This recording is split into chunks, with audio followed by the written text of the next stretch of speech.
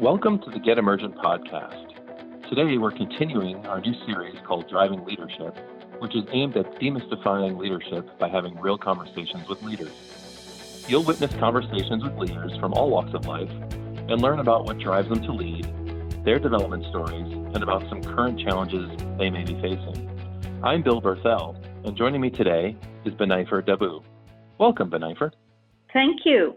Glad to be here.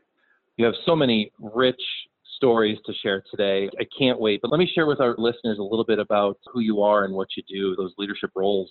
Binaifer is an educator and a storyteller, and she is the third generation of a family of artists, storytellers, teachers, and philanthropists whose dedication to academics and performing arts is the driving force in her professional career and in her involvement in theater.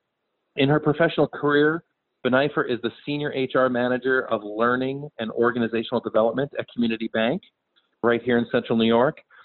She's grateful to use her love for storytelling to engage with people on establishing a deeper and more meaningful connection with their work.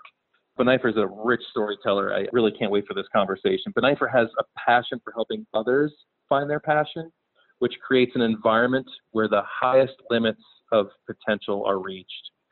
Resulting in positive action, building cultural gaps, so much needed today, oh my gosh, Binaifer, and a spirit of paying it forward. Binaifer, what is your drive? Today I want to really talk about your leadership story and what motivates you to lead. Would you take us on that path? Sure. First of all, thank you so much. I thank you and the Emergent team for creating this space and for allowing me to share my story and allowing me to learn from those sharing of the story. My leadership path or my leadership journey, I call it as a big happenstance, a big happenstance. And the reason I say that is throughout my life growing up and surrounded by leaders, not knowing that that was the value that they were embodying, and surrounded by teachers and people who were simply dedicated to service, people who were simply dedicated to connect, and people who were simply dedicated to listen and know that each and every person, every individual you meet has a story. Every individual you meet has a story. And it is up to you to have them realize their worth of their story and the value of their stories. And that has really driven my path, created a roadmap to what I'm able to do today. And if I may just take a step backwards and actually share with you over 3 decades ago, where actually my journey began from India to my journey to the United States. And I think that will kind of tie in a little knot as to where I'm going with this. I believe very strongly that a leader, everyone has a different definition for a leader, right? Everyone describes it with different words.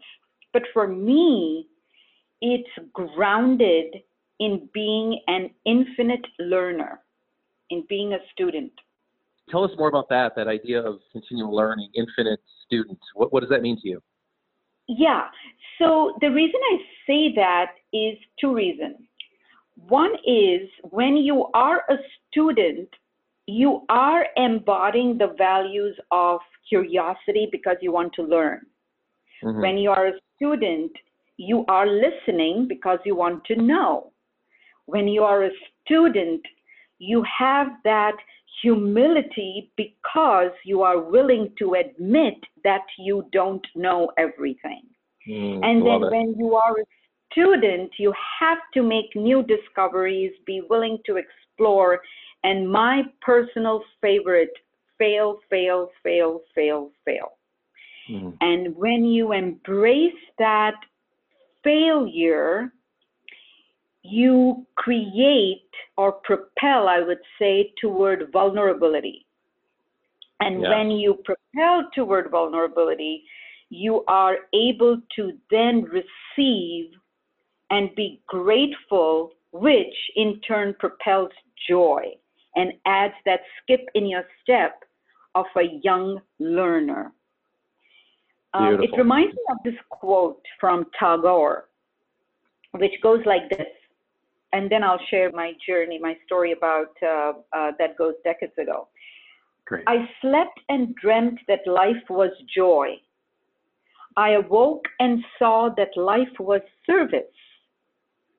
I acted and behold, service was joy. And that's by Rabindranath Tagore. And in that service is joy, is where the crux of my understanding of leadership is. Mm-hmm. Because that's what I grew up seeing with people all around me. So now a little bit of a story of the journey. I came to the United States. I left my country, my home in India at the age of 19. And I was an immigrant in the United States in 1982, which was 38 years ago. I've been married that long too. We'll be celebrating our 38th wedding anniversary on August 29th. My husband, if you're listening, happy anniversary. Congratulations. I know, thank you. And learning to make life in a new land as an adult, and then starting to learn and understand what living those values that I already grew up with, the one that I just mentioned earlier. Yes. I learned about that then, that I was experiencing that, but I had to relearn it, if that makes sense. Because at 19, coming to a different country, a different land, I had to relearn who I was. I needed to understand. I knew where I came from, but I had absolutely no idea at 19 how I was going to offer my own story. Mm. And that began the journey of self-awareness, the humility, the failures, the mistakes, the cultural shocks, all of those values that I just mentioned earlier. And wealth of stories. I love stories. I loved stories as a child. My mother is a wonderful storyteller, and so is my dad. And being able to share stories off stage and on, I think really creates a foundation of where you come from and an understanding of bridging those cultural gaps. So much of your leadership work is in theater. I'm so interested to hear more about your leadership in theater. What has that been for you? Yeah, so I was really, really blessed to understand. I knew what theater was about in India from the perspective of telling stories and from the perspective of a very different culture, right? Mm-hmm. But when I came to the United States as 19 and landed in Cambridge, Massachusetts, and my husband went to MIT. He has his Master of Science from Architecture in MIT. So I was very blessed to be in a most beautiful, not only the most beautiful city, but also a wonderful, exciting university with mm-hmm. people and teachers and mentors that I had the benefit of meeting and learning as a way of my husband being there. So my very first exposure to theater in America was the MIT Kresge Auditorium, the MIT Drama Shop, at 19. And wow. My very first experience of humility was when I walked into the library of the MIT and saw a typewriter. And I had studied or learned on a typewriter with sticky keys. For those of you who are listening and know what I'm talking about will be able to relate to this, right? I'm dating myself, but I'm willing to do that. And I walked to this typewriter and I'm telling I go to the librarian and I say, "Excuse me, ma'am, this typewriter is broken." And she looks at me like I'm from another world and says, "No, my dear, it's fine. It's working. It's perfectly fine." And I said, "Nope, it does not have those sticky keys that, that type." And you're 19, you said, right? And I'm 19. A very young woman. Yes, yes. I'm a very young woman, and I know exactly what I'm talking about. Damn it, Right. this typewriter is broken. Right. And the reason I said that with so much certainty is because I come from a family. My grandfather started a commercial institute where he taught typewriting and shorthand and accountancy and economics and English. And I come from a generation of these teachers and entrepreneurs, and I studied typewriting and know it from the back of my hand. And I'm a brilliant typist, and I know what a typewriter looks like, right? So anyway, so I go there, and then she shows me, and she tells me, can you look at this little ball over there inside turning around? And I'm like, oh, okay, well then, let's see how this works. And then she shows me this little correction tape where she says, and if you make mistakes, my dear, you can, clear it. And I'm like, I don't make mistakes. Of course, not having the luxury of a correction tape in the early mid-1970s when I was learning typing in India on the little sticky keys where you could not make mistakes. There was no correction tape. I have the honor of knowing you a little bit, Binaifer, and your confidence is part of your drive to lead. I know that, but more so, even more so, is your servant leadership style. Tell us how you balance those. I think some people would think, well, that level of drive and confidence of an individual might not have them thinking so much about others, but that's not the case with you. You are such a servant-oriented leader. Tell me how you balance those two, your confidence and your desire to serve. Yeah, I'm taking a pause because I'm thinking of another story that comes to mind, and I'm trying to see how I can articulate that. I think that you can never forget where you come from. Yes. And if you are really, really rooted and grounded in that belief, it doesn't matter what you go through or what is in front of you.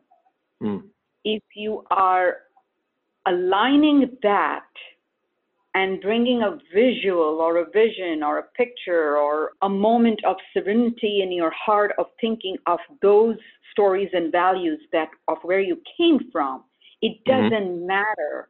It doesn't matter what is thrown in your path. And I will share this one story that comes to mind, if I may. Yeah, please do. And I want to start with what I read, and then I'll jump to the story.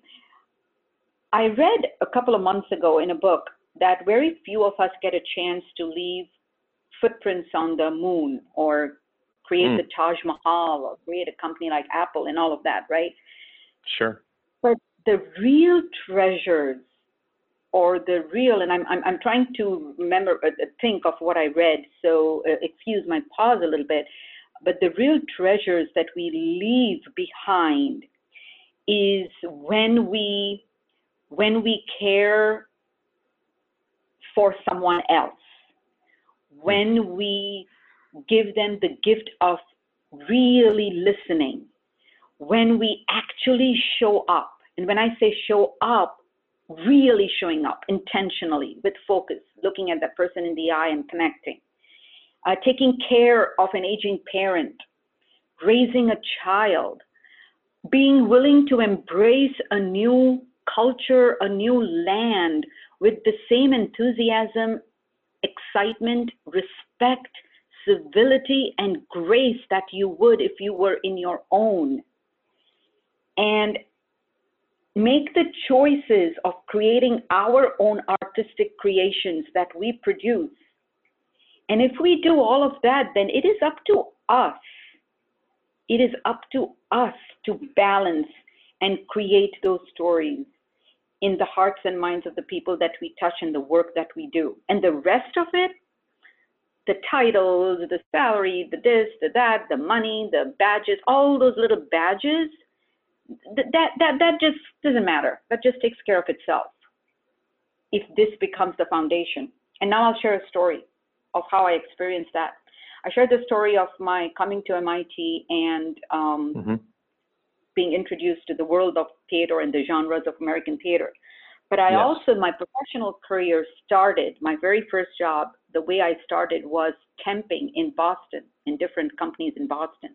I did not know what a temp agency is or meant, just like I did not know what an electronic typewriter looked like, right? And Right. my very first job was at a Berklee College of Music, Berklee Oh, College wow. of Music. And for an artist and for a storyteller, a theater, wow, my job was this. My job was to sit in the basement of the Berklee College of Music and accept admission papers from different students coming in. Mm. And I had to take the form and separate the blue from the pink, attach it to the white, staple it, give it back to the student, smile, say thank you, and show them the way upstairs to the theater. I had to do that routine, separate the blue from the white, attach it to the pink, staple it, give it to the student, say thank you, and show them the way. In doing that for 6 hours a day, in doing that, and when I shared this story, someone said, "Oh my God, I would never do that. I would put a fork in my eyes before I actually would do the no way." Not a glamorous job, right? Not a glamorous. Not a glamorous job, but for me, hey, I was in America in the basement of a beautiful theater. Yes. Wow. And I'm learning and listening to the most beautiful music being created. And I have that opportunity and a chance to go upstairs in the theater and sit in this beautiful theater and look around and see my dad and mom and brother and sister and myself telling stories on that stage.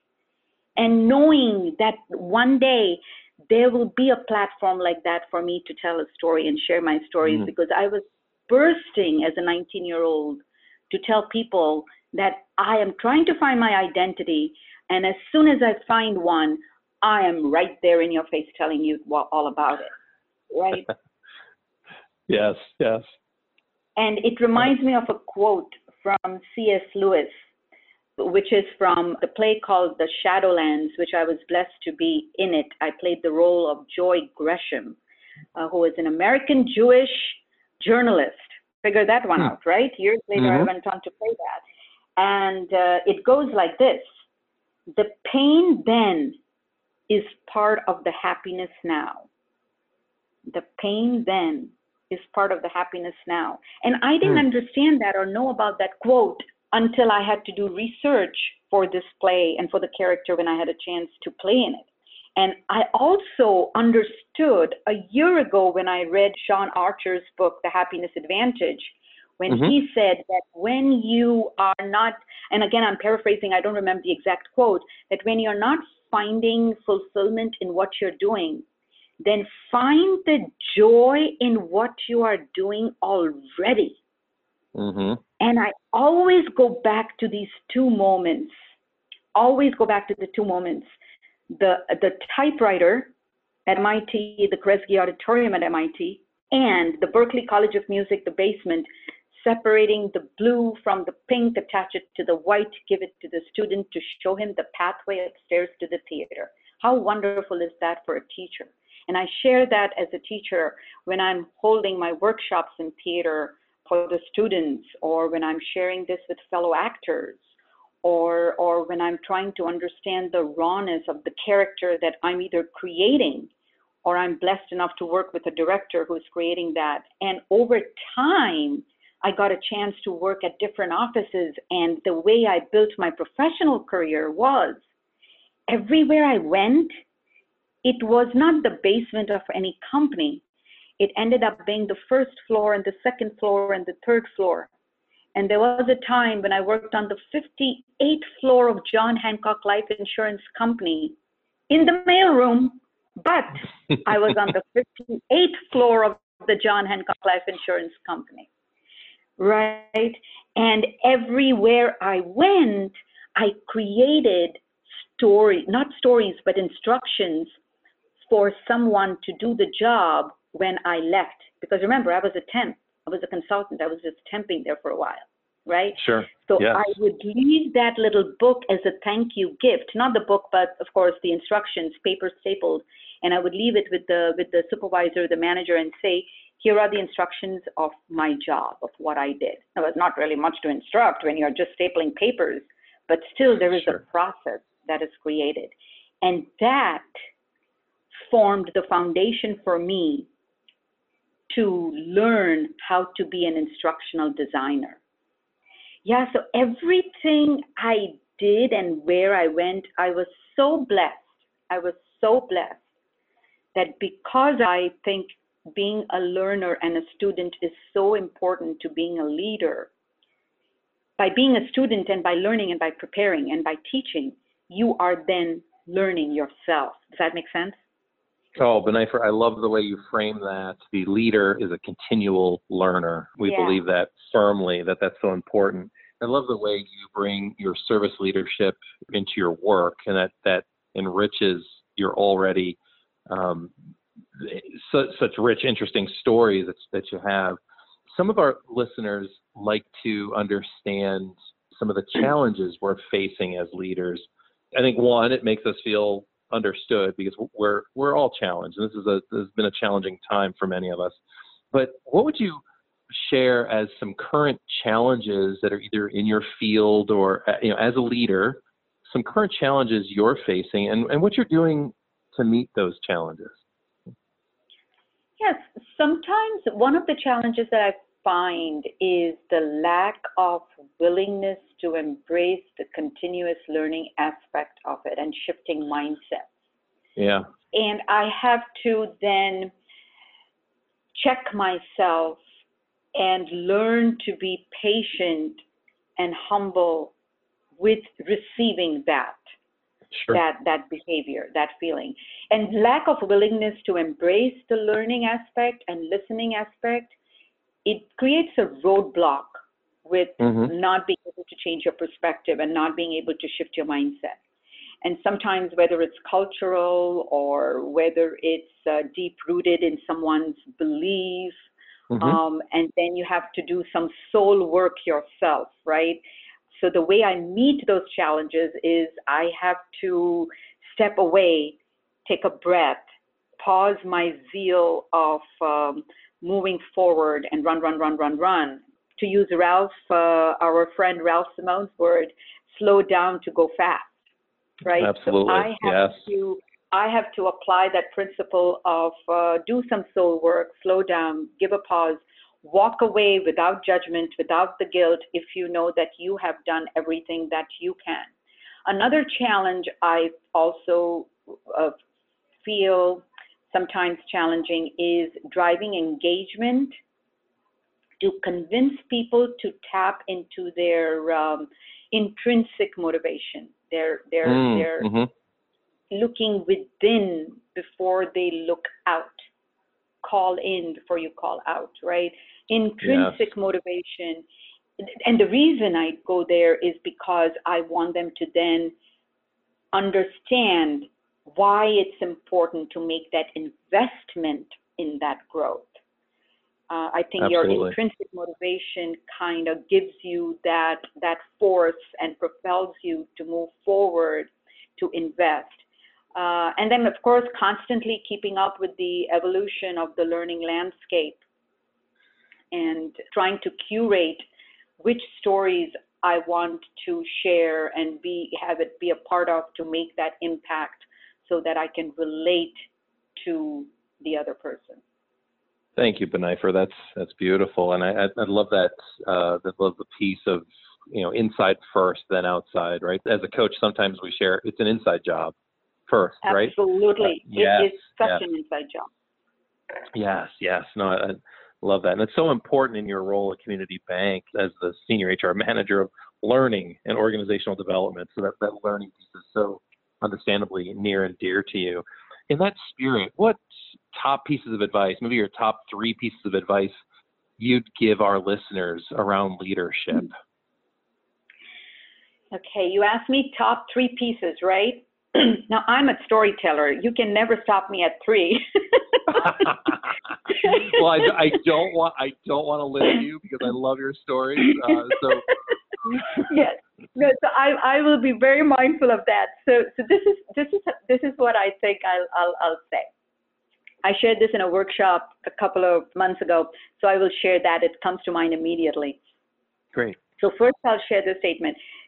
The meaning that we bring into our work, that true intrinsic meaning that we talk about, it comes from working towards something and giving something away, right? It comes from giving something away, service, again, rooted in service.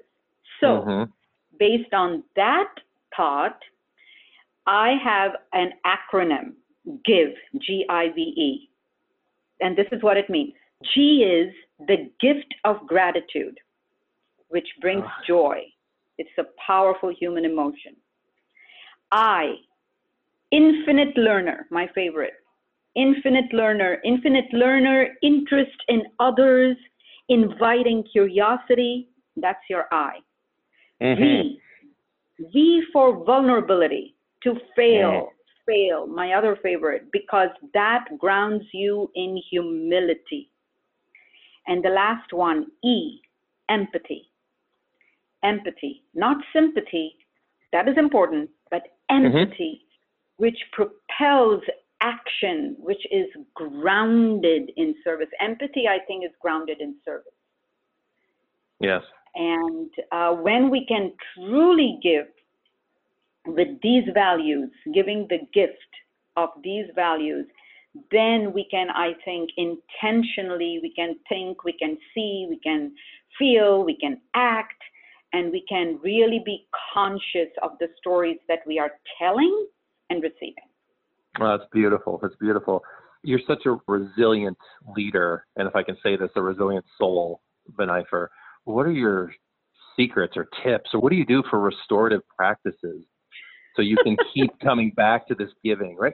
So I think some leaders might be a little challenged today to hear like, oh, yeah, I know that's right, but there's so much going on that's so difficult. They might be focused on the challenge. What do you do to build that resiliency so you can keep serving as a leader? I know you do it, and that's why I'm asking you. Yeah. So growing up, this was instilled in me. I have tremendous faith in my faith. I have a ritual every single morning that I always begin my day with. Yes. And that is not quiet time for me. It is quiet time to prepare me. And there is a difference. Love that differentiation. Yes. Yeah. It's not a quiet time for me so I can do this, be this, or be that. It is quiet time to prepare me to move forward. And that entails very simple meditation every single day without fail for years and years and years. Meditation. Yeah, good for you. Awesome. Yes.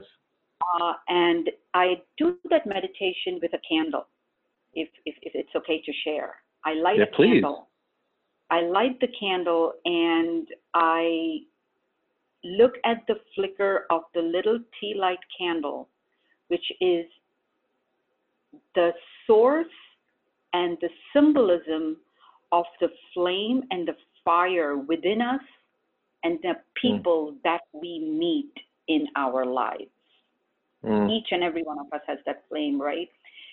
So I look at that flame to learn, almost get the energy from that meditation practice by burning and lighting that candle, respecting it in a way full of freshness, because it's the first thing in the morning, right after your shower, right? And after that, after I had done that, I do at least 10 minutes of yoga and stretches, which involves breathing. And the reason I started that practice I started when I actually came to the United States. And I created that Zen practice. I mashed it with our dancing practice as a student when I was learning the breathing and connecting your breath with your speech or with your performance, connecting your breath with your performance, and being able to give the rawness of yourself. So I created that practice of 10 minutes of stretching every single day. Meditation, looking at the flicker of the candle, the light, to welcome that light within you, to carve that path, and also to burn off all the negativity that you breathed in the day before. I love it. That deep breath. I love it. And stretching it out to kind of make yourself nimble and flexible, and add that skip in your step. And one last thing, for my physical health, every single day, as I used to, we did this as a family growing up in India. My grandmother made us do it. Didn't like it then, love it now. Hot water with turmeric and honey every day. Every single day. And drink it up like medicine. I sound like a doctor rather than. No, but you're touching on what we know, the four realms of restorative needs of every person, but certainly every leader, right? You're talking about the physical, you're talking about the emotional, the mental or cognitive, and the spiritual. All four of those leadership quotients. Thank you. And on a daily basis, that's your rigor, your dedication, your commitment to your restorative practices, so you can keep serving and giving. That's what I hear. That's beautiful, Binaifer. Thank you so much. You're welcome. Is there anything else you'd want our listeners to know about your leadership experience? I wanted to share two things, and the reason it was important to me is because for the listeners, they may be able to relate, especially in the community. And it is also in a way of my tribute by saying this to the community that has given us so much. And that includes the theater community and the professional community that my husband and I are such a big part of. And it's this. And that really is my leadership experience. If I really had, if someone was to ask me what was your personal experience, I think my personal experience is by observing these two huge experiences. And this is the story. In 1988, we had a terrible fire in Boston. And 1988, we were still in Boston at that time, and we lost everything. Goodness. We didn't have any family over here, so we really were very much dependent on the local community, the American Red Cross. We also experienced what it is to live in a shelter. And my older son, who is now 33, was a year and a half old at that time. And at that time, I was still learning. And again, the word leadership didn't really mean much to me at that time, even though I was embodying the values throughout my life, right? And one of the values that brought to me was how from adversity rises the goodness in the people to carve a path forward. And it just asserted for me the value of paying forward, the value of generosity of spirit, our own awareness, gave me the self-awareness lesson that I was looking for at age 19 as an immigrant of who am I. And this experience gave me the awareness of strength and the blind spots that I needed to look into. And another event after we moved to Syracuse, in 2010, my husband and my younger son, who is now 26, were in an almost fatal car accident. My husband lost the use of both his right hand at that time, and both his legs were crushed and completely, he was helicoptered in and all of that. Goodness. And he's an artist, he is an architect, he is a sculptor. And how do you tell that presence that you cannot use your right hand anymore or you can't walk anymore, right? However, talk about resilience, I want to tribute this to my husband, who, with the sense of his own resiliency, understood what being a student again meant, like all over again. So once again, my point of being an infinite learner and a student, I saw that more time in my life when he had to learn to walk and learn to draw all over again after being the Master of Science in Architecture from MIT. And that's why none of those titles or anything else matters. It is the intrinsic service to other is what matters. And all of those values that I talked about earlier came in full force. And cherry on the top, he not only recovered fully, went on to design several sets for the theater community, won several awards, and just in 6 months' time, using his left and the right hand, did a one-man show of his work of healing therapy that he was creating, the artwork, in the Art Rage Gallery in Syracuse, and donated the funds that we collected to the free health clinic to provide them support and the help to folks who have no, the advantage of getting that, getting that health service.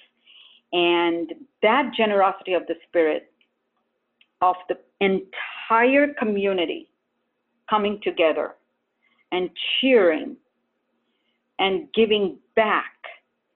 And I learned the lesson of paying forward. I learned the lesson of inspiration and impacting not only each other, but how to lift using that generosity of spirit. And the community did that. And I thank you so much for being so gracious with your time. My apologies if I took too much time, but I really wanted to share this as a tribute and use this voice to kind of honor all those people. Binaifer, thank you. We're honored to have this time with you and for your stories. They are inspirational and an absolute gift for all of us and our listeners. Binaifer, thank you for being with us today. As always, an honor to know you. Thank you so much. Listen for more segments of Driving Leadership right here on the Get Emergent podcast, where we'll continue the conversation with a new leader every month. And come back in 2 weeks with Cindy Massengill and Ralph Simone, where they discuss real leadership challenges in a practical, comprehensive, and a relatable format.